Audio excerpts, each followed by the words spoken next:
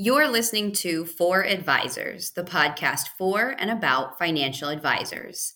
This program is for educational purposes only, and the opinions expressed here by guests do not necessarily fully or accurately reflect the opinions, legal intent, or nature of Congress Wealth Advisor Solutions, Congress Wealth Management LLC, or their senior management. Please note that Congress Wealth Advisor Solutions is a division of Congress Wealth Management LLC. Congress Wealth Management LLC is an SEC RIA based in Boston, Massachusetts. For additional information about Congress Wealth Management LLC, please visit our website at www.congresswealth.com or visit the Investment Advisor Public Disclosure website at www.advisorinfo.sec.gov by searching with Congress's CRD number 310873. Congress Wealth Advisor Solutions, Congress Wealth Management LLC, and their senior management believe this information in this program to be accurate and reliable, but does not warrant it as to completeness or accuracy. Due to rapidly changing market conditions and the complexity of investment decisions, supplemental information and other sources may be required to make informed investment decisions based on your individual investment objectives and suitability specifications. This program is not intended to give legal, investment, or financial planning advice, and opinions and statements made in this podcast should not be relied on as such. No portion of this program is to be construed as a solicitation to buy or sell a security or the provision of personalized investment tax or legal advice. Investing entails the risk of loss of principal.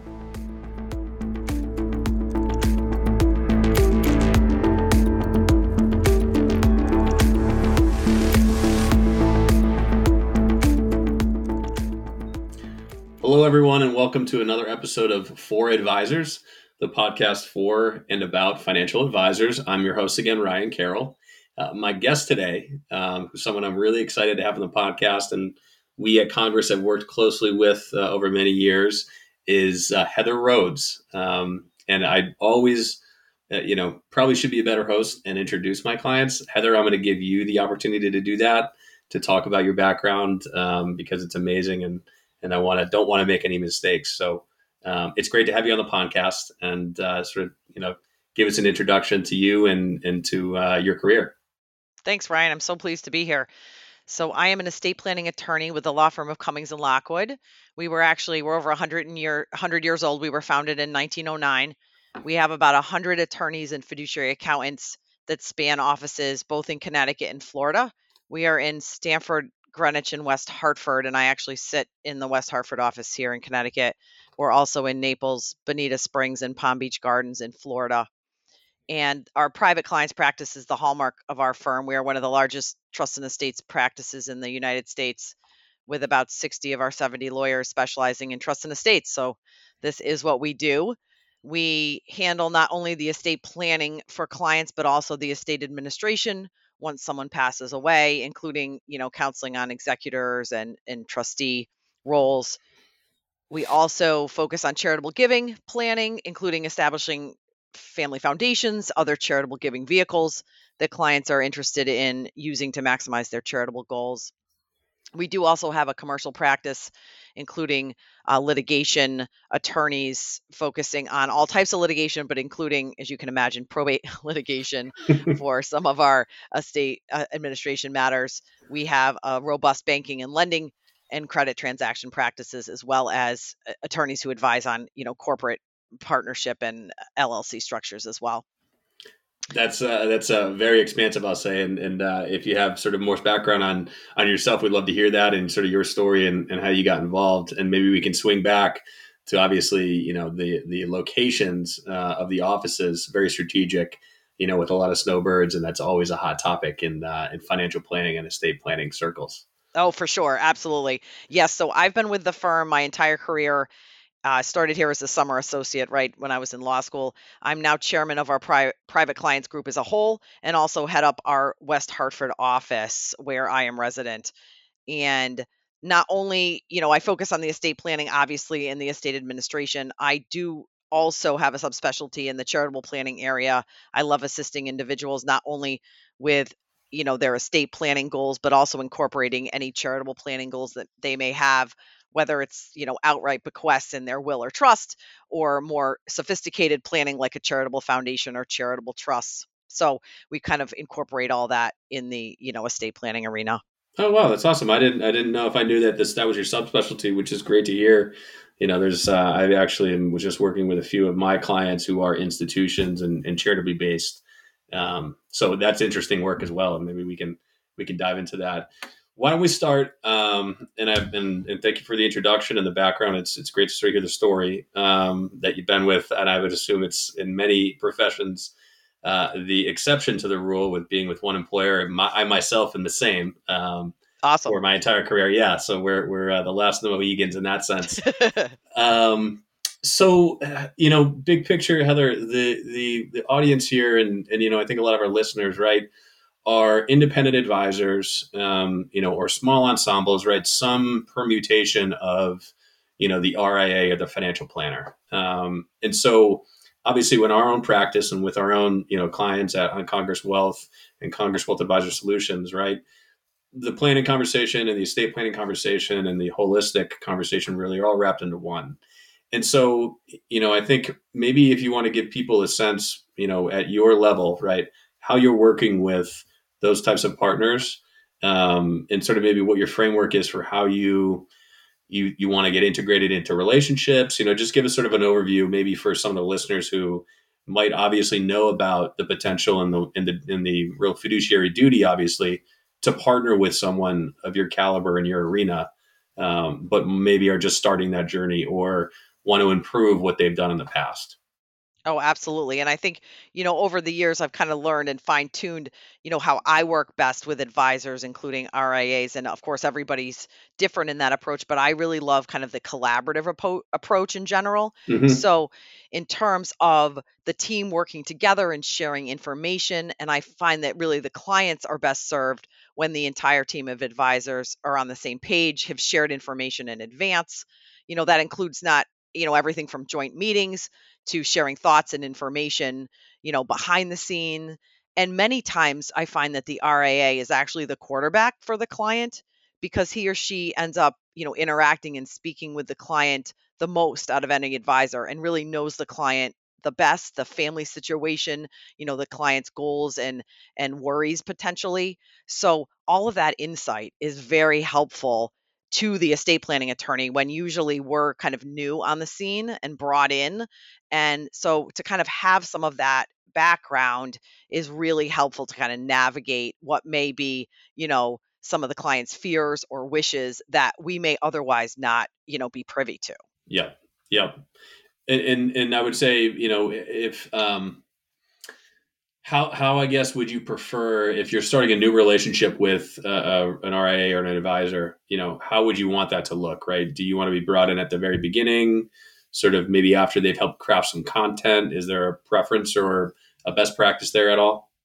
Yeah, and really, I find that I don't particularly have a preference. I have some RIAs that I work with that are very fluent in kind of the estate planning structure and Sure. speak. And Yep. so they've maybe had a few meetings with the clients and delved into some of the things to think about, disposition of assets to your children, trustees selection, those type of things. And maybe they've had those conversations initially. And then by the time I join, it's more kind of a recap and getting into the details. Others say, no, really, I just want to say we have to do estate planning and then Yeah. we call you. So that's perfectly fine as well. And then for those meetings, I know that we should start more of the basic discussion because the clients haven't had that kind of pre-talk. Sure. So either is totally fine. And it's really just what the advisors are comfortable with in that way. Okay. And I agree with that. I think sometimes it really depends on the advisor. I guess for me is there maybe for someone who is trying to look at adding and partnering with an estate planner, right, an RIA who's looking to do that. Is there a way that I guess I want to say, that there can be a good partnership for growth for both parties. Is that something that you've worked on or that you have any thoughts about? Absolutely. And I do think that, obviously at some level, it's kind of a personality connection, right? You kind Hmm. of meet people that you get along well with and that you have a good rapport with. And that's really the best way. I remember as a junior attorney, one of my mentors, I was worried that I wasn't going to meet people and how was I going to, Yeah. develop these connections. And I'd go to all these, seminars and things. And at the time I was so young and I felt like, gosh, everyone's older and they think I don't know anything. Right. And Yeah. so, so, and she gave me the best advice. She said, find people that you actually enjoy spending time with, Hmm.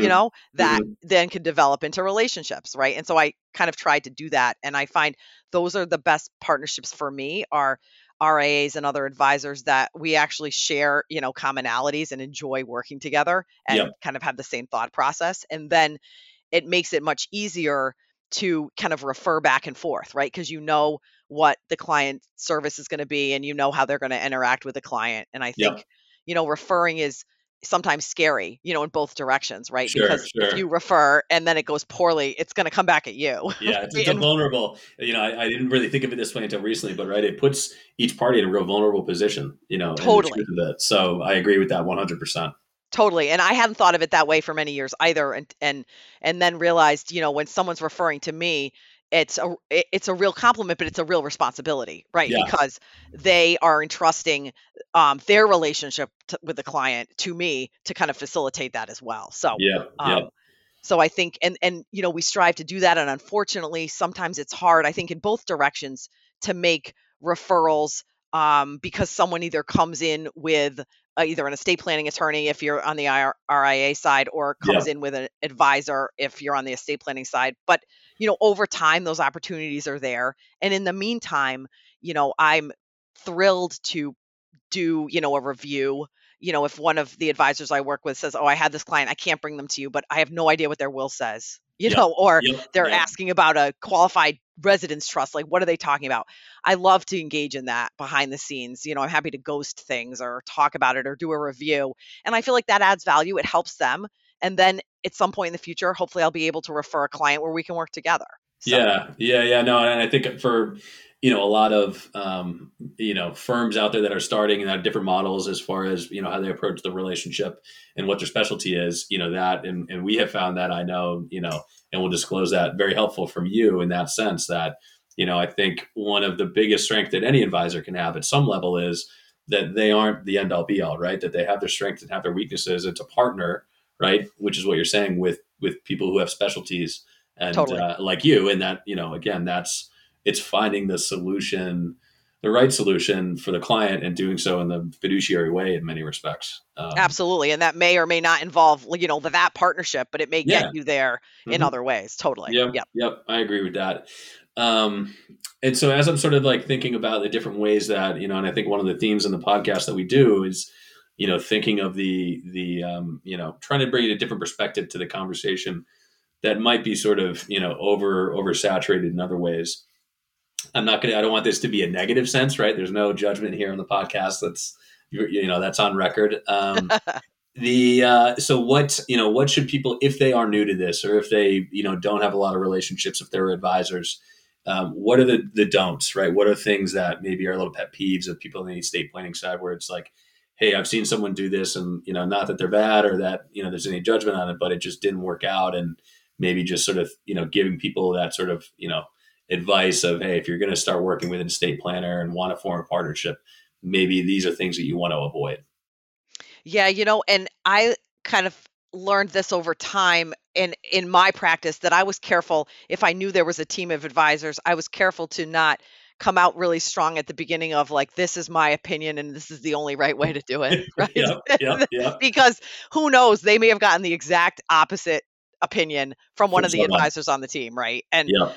I don't ever want to be in that position to be like, oh, my bad, I'm sorry, Yep. Yep. or I Yep. stepped on your toes. So I always try to, couch it as like, well, one way to do this is, or there may be options to accomplish your goal, right? Got And it. then try to get the teams, and we get to the right answer, whatever that is. But that goes kind of back to the collaborative approach. Like it's hard if, when I've had clients come to me and say like, I was told by so and so that I had to do X, Y, and Z, right? Got it. And then Yep. I'm in the position where like, shoot, what if there's other options? Like, do I just forget those, or do I try to bring it up in a way that doesn't offend? Yeah.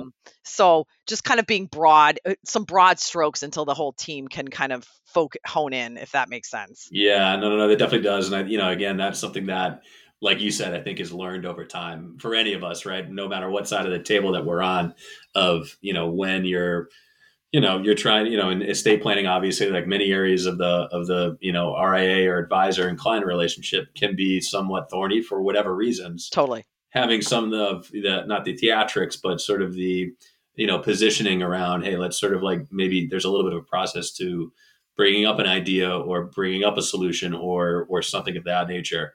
Totally. That just takes a little massaging, and that usually ends up being better. So No, totally. And I've learned areas, over time. I remember being a young attorney having a discussion about like the beneficiaries for an annuity. yeah, And to this day, annuities scare me. And I can't comment on them, but I had an idea or what I thought would work in terms of a trust with an annuity. yeah, And the RIA and advisors were very clear that like that wasn't going to work with the annuity structure that was in place. And so sure. luckily, like they were able to help me navigate that. And I didn't look like an idiot, but I could have, kind of looked like an idiot there if I'd come out too strong. So it's really helpful to just have the entire expertise of the team on those kind of things. Yeah. And, again, not that this is a new sort of thought point or a new hot take on any of this stuff, but right, I think it just reinforces, for me at least, right, basics of communication, basics of just sort of, the blocking and tackling, to use a bad sports euphemism of any relationship, whether it's Totally. personal or professional. It's just sort of, be organized, communicate more often. And I think what I heard too is, keep an open mind and be humble in some ways on Totally. both sides of the conversation. Totally. Yeah. And I think that's true at every level. Yeah. As we grow and we learn more, we feel like, okay, we've got this, but I learn every day, and Yeah. I've presented with new alternatives or options every day from advisors. And I'm lucky to learn, those things. Yeah. And that'll be true forever. Yeah. And so here's another question, and again, obviously the scale of Cummings and Lockwood, and the nuances of working with clients, to sort of drill down to that. I think in our side, on the advisor side, we do see maybe slight variations. It's always interesting to me, maybe is a better way to say it, to see the differences and the similarities between, smaller clients and maybe larger or more complex clients. Is there, if from your view, is there any sort of perspectives on maybe stories, right? We might have advisors out there listening that have really, straightforward, more mass affluent clients where it's a simple sort of, will and POA type of package, and other ones who might have larger, more complex, maybe family office level clients. Is there some sort of perspective or insight that you can provide from your side on those different types of relationships? Yeah, totally. And I think, the ever changing estate tax laws, which as an Mhm. aside, I used to think was going to, require me to get a different profession. And now I've just determined is like the Full Employment Act for estate planning lawyers. That's okay. Um, but the ever-changing estate tax laws have kind of, shifted those client bases, right? And the clients that we used to do sophisticated tax planning for, including, and in addition to like insurance trust and gifting trusts and those type of charitable Yep. vehicles, that limp threshold of estate size needed to implement that sophisticated planning has increased so exponentially. Huh. From the beginning, when I started practicing, and the estate tax exemption was $600,000 per person, Wow. it's now over 12 million per person, Yeah. right? So hence Talk my about concern. inflation or Yeah, yeah, right. that's definitely it. So I think, over time, the clients who don't need the really sophisticated planning and all of the bells and whistles, have grown. So Mhm. we do a lot more kind of blocking and tackling planning, like we call it, Yeah. wills and revocable trusts, let's say, who that dispose of the assets, maybe have some asset protection features, because no matter the asset level, we do find that many clients like the idea of protecting assets in a trust for their children, so that those assets are protected in the event the children are divorced or sued or something Yeah. like that in the Yeah. future. So kind of that asset protection overlays really almost all the planning we do. But then there are, as you were saying, Ryan, those chunks of clients that maybe more simple wills and revocable trusts, right? Without a lot of tax planning at the first death, because we don't need to maximize using both of the estate tax exemptions. Mm-hmm. And then there's that bunch of clients, as you were saying, kind of more the family office clients, right? They have significant wealth where their estates will still be subject to an estate tax upon the death of the survivor of them, Mm-hmm. even with these large exemptions. And for those clients, then those same rules about asset protection in the wills and revocable trusts apply, but then there's all these kind of a la carte add-on items that those clients are going to need as part of their plan: gifting trusts, charitable vehicles, Yep. ways to pass assets to their children at reduced estate tax cost. So those are the add-ons that we're still doing for those clients. We're just not bringing all of those to bear on the clients that don't need, kind of all that planning, if that makes sense. Is there a and that's a good sort of reference on the sort of document and that side. Is there a similarity or differences? I guess I'm couching the question in that, for our family office clients or larger clients, at some level, the switch or the perception is that you would, be so complex and so in depth, and as the assets go up, at some level, I think that the simplicity is what they're looking for, right? Mhm. Because they're by nature complex. Is there a similar dichotomy at all on your side of the table with that? Yeah, that's very interesting because we, as you are describing, believe also in as simple as we can make it, right? We're not Yeah. here to make it more complicated. The IRS tax code already does that for us. So many very wealthy clients, are seeking that simplicity. And just by nature, as you said, their lives are complex already, right? Yeah. So understanding their plan, understanding that their assets are going to go in trust for their children, asset protected. Here are the trustees. These are the rules. We strive to make that as simple as possible. And so I think that's always our goal, even though, they may have 6 or 8 trust buckets, Different. Yeah. right? Yeah. But to your point, if we can make that as simple as possible, as opposed to making each one of those look different, if there's no reason to, we Yeah. can try to make it, as simple as possible, and still accomplish those goals. Absolutely. Yeah.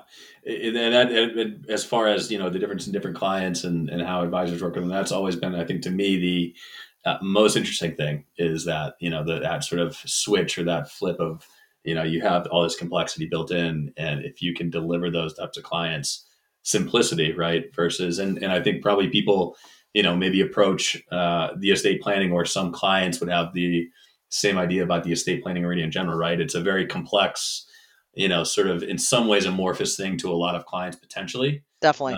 But, once you, sort of bring them into it, and if you're delivering something that can be very, simple and straightforward and have that theme throughout it, right? It might make it more approachable, especially if, and I'm just thinking if advisors maybe at some levels are having a difficulty or looking at to use that conversation as an entry point to broaden the relationship in many respects. So Absolutely. And that's a great point you made about, being unapproachable. I mean, I have clients that say, our kids are now 18 and we're finally doing this because we couldn't have the conversation before that. Yes. And, it's really, it doesn't have to be that complicated. Who are your beneficiaries? How do you want them to get the assets? Who's going to be in charge? And that's on us to make it as simple as possible, so the clients feel like, okay, this is something on we us can too. do. Yeah, absolutely. Yeah, no, I agree with that. And I think, for a lot of the advisors out there too, we've had some other guests on the podcast who are RIAs, and, they have found ways, and I'm thinking again from sort of a growth perspective, to utilize conversations with ancillary services, right? In some respects, right? Taxes, estate planning, Definitely. whatever it might be, to loop back into. I think the other thing too is the next generation planning is inherent in what you do, right? Yes. And that needs to be inherent, obviously, for if you're running your own practice and you're in many of the demographic trends that we all know about the industry out there when it comes to wealth management or financial advice, that it can be a very useful tool, so to speak, in order to start to maybe bridge some of those gaps with people's children, extended family, which adds to the revenue and the sustainability really of some firms overall. Oh, totally.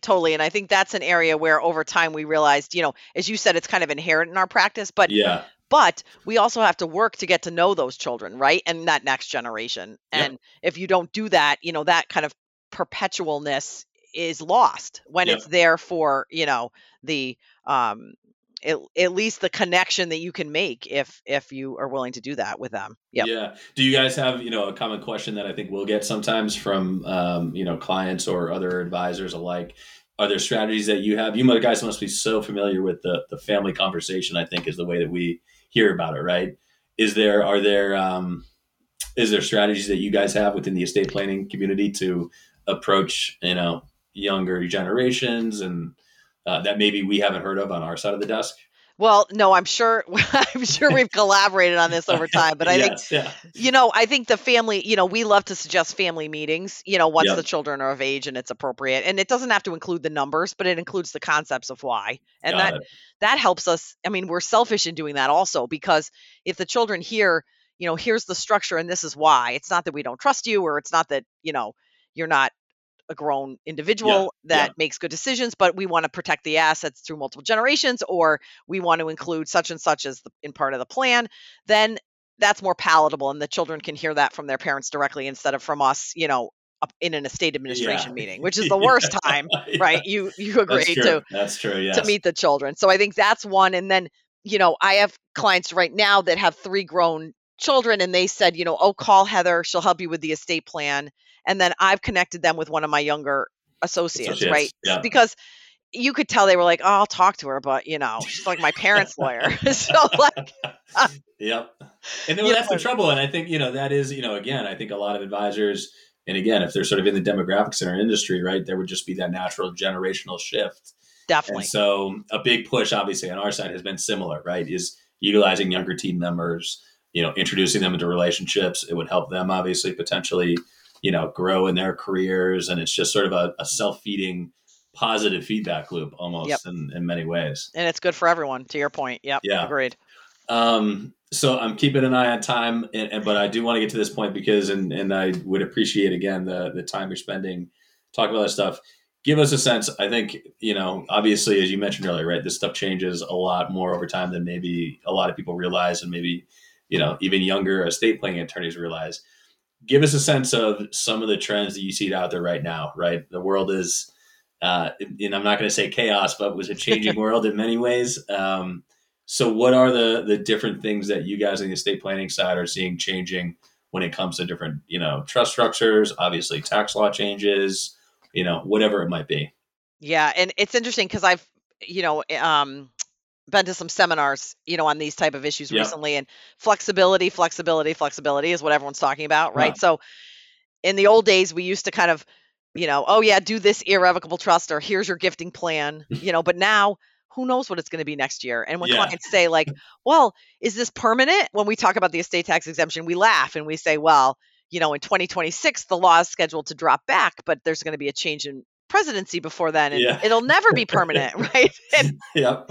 they're like, oh, they look at me like we're crazy. So I think whatever, and flexibility means different things depending on the client and the plan, right? Mhm. So whether that means embedding like powers where other people can change the trust once somebody's passed, keeping Okay. as much control to change the plan if that doesn't hurt the tax consequences, right? There's sometimes where you can't retain control because Sure. we don't want to include it in the estate for tax purposes or other things. But to the extent that there's an ability to retain control, either in the creator, the grantor, or in Yep. someone else, that just increases the ability down the line, because who knows what's going to happen. And we're trying to plan for the scenario that we know now, but Yep. we've learned that we don't know what it's going to be in the future, right? Yeah. So I think that's the biggest change. And even when we're talking about gifting strategies, trying to reduce clients' estates, look at that on a yearly basis now. In the old days, we used to be like, well, here's your plan, go do it, Yep. over the Yep. time. Yep. And now it's like, okay, where are we this year? What do we think the tax laws are going to be? How are the income tax laws changing to overlay that? So there's this continual revisit and need for flexibility that has kind of overshadowed a lot of the irrevocable techniques that we used to use without even thinking about how the future was going to, be changing. Yeah. One thing that we've seen on our side, and I didn't even think of this until you were just sort of talking about that with the changes and everything going on, is grats and sort Yes. of different types of not sort of gifting strategies like that because of the rates, right? Is that something that you've seen a lot of action in? Definitely. Yeah. Interestingly, with the rates being so low, that's very favorable for GRAT, as Yep. one of the gifting techniques, because the amount that the grantor has to get back is less, and there's better chance of performance success to Yeah. go on to the beneficiary. So we've seen a lot of GRATs, and then on the converse side, Hmm. other techniques like residence trusts and things like that are hurt when the rates are low. So we've kind of seen a stall out in those planning. So they Huh. kind of balance each other out in terms of techniques, for Got sure. it. Yeah. Interesting. And to go back, we obviously being in the Northeast, but now having 2 offices in Florida. Are you guys still seeing, Connecticut being the epicenter of sort of snowbird, unfortunately, with some of the other tri-state areas? And I'm sure it's happening out in, the West Coast and other areas of the country for similar reasons with people moving to Texas. Is that something that's still picked up? Is that still progressing? Yeah, we still counsel a lot of clients, in changing their domicile to Florida and Yeah. other places. And I think, Connecticut's really tried, at least on the estate tax side, to become more friendly Yeah. and has drastically increased its estate tax exemption. It's now 9.1 million per Okay. person. Yep. Is set to be aligned to the federal exemption next year. So they've really tried to be more friendly on the estate tax side, but I think the income tax piece drives people out. Got it. Yeah. Despite Yep. that. Yeah. So yes, we're still seeing the mass exodus, which many people still maintain a presence in Connecticut, and then or the New England area, and then it's just making sure that they do the right things to stay out of the this tax state. Yeah. Exactly. Always a fun conversation. Yeah, totally. Making sure they receive their mail in a certain place and all that stuff. We're like, get out of here. Yes. Stay for some of the time, but get out of here every other time.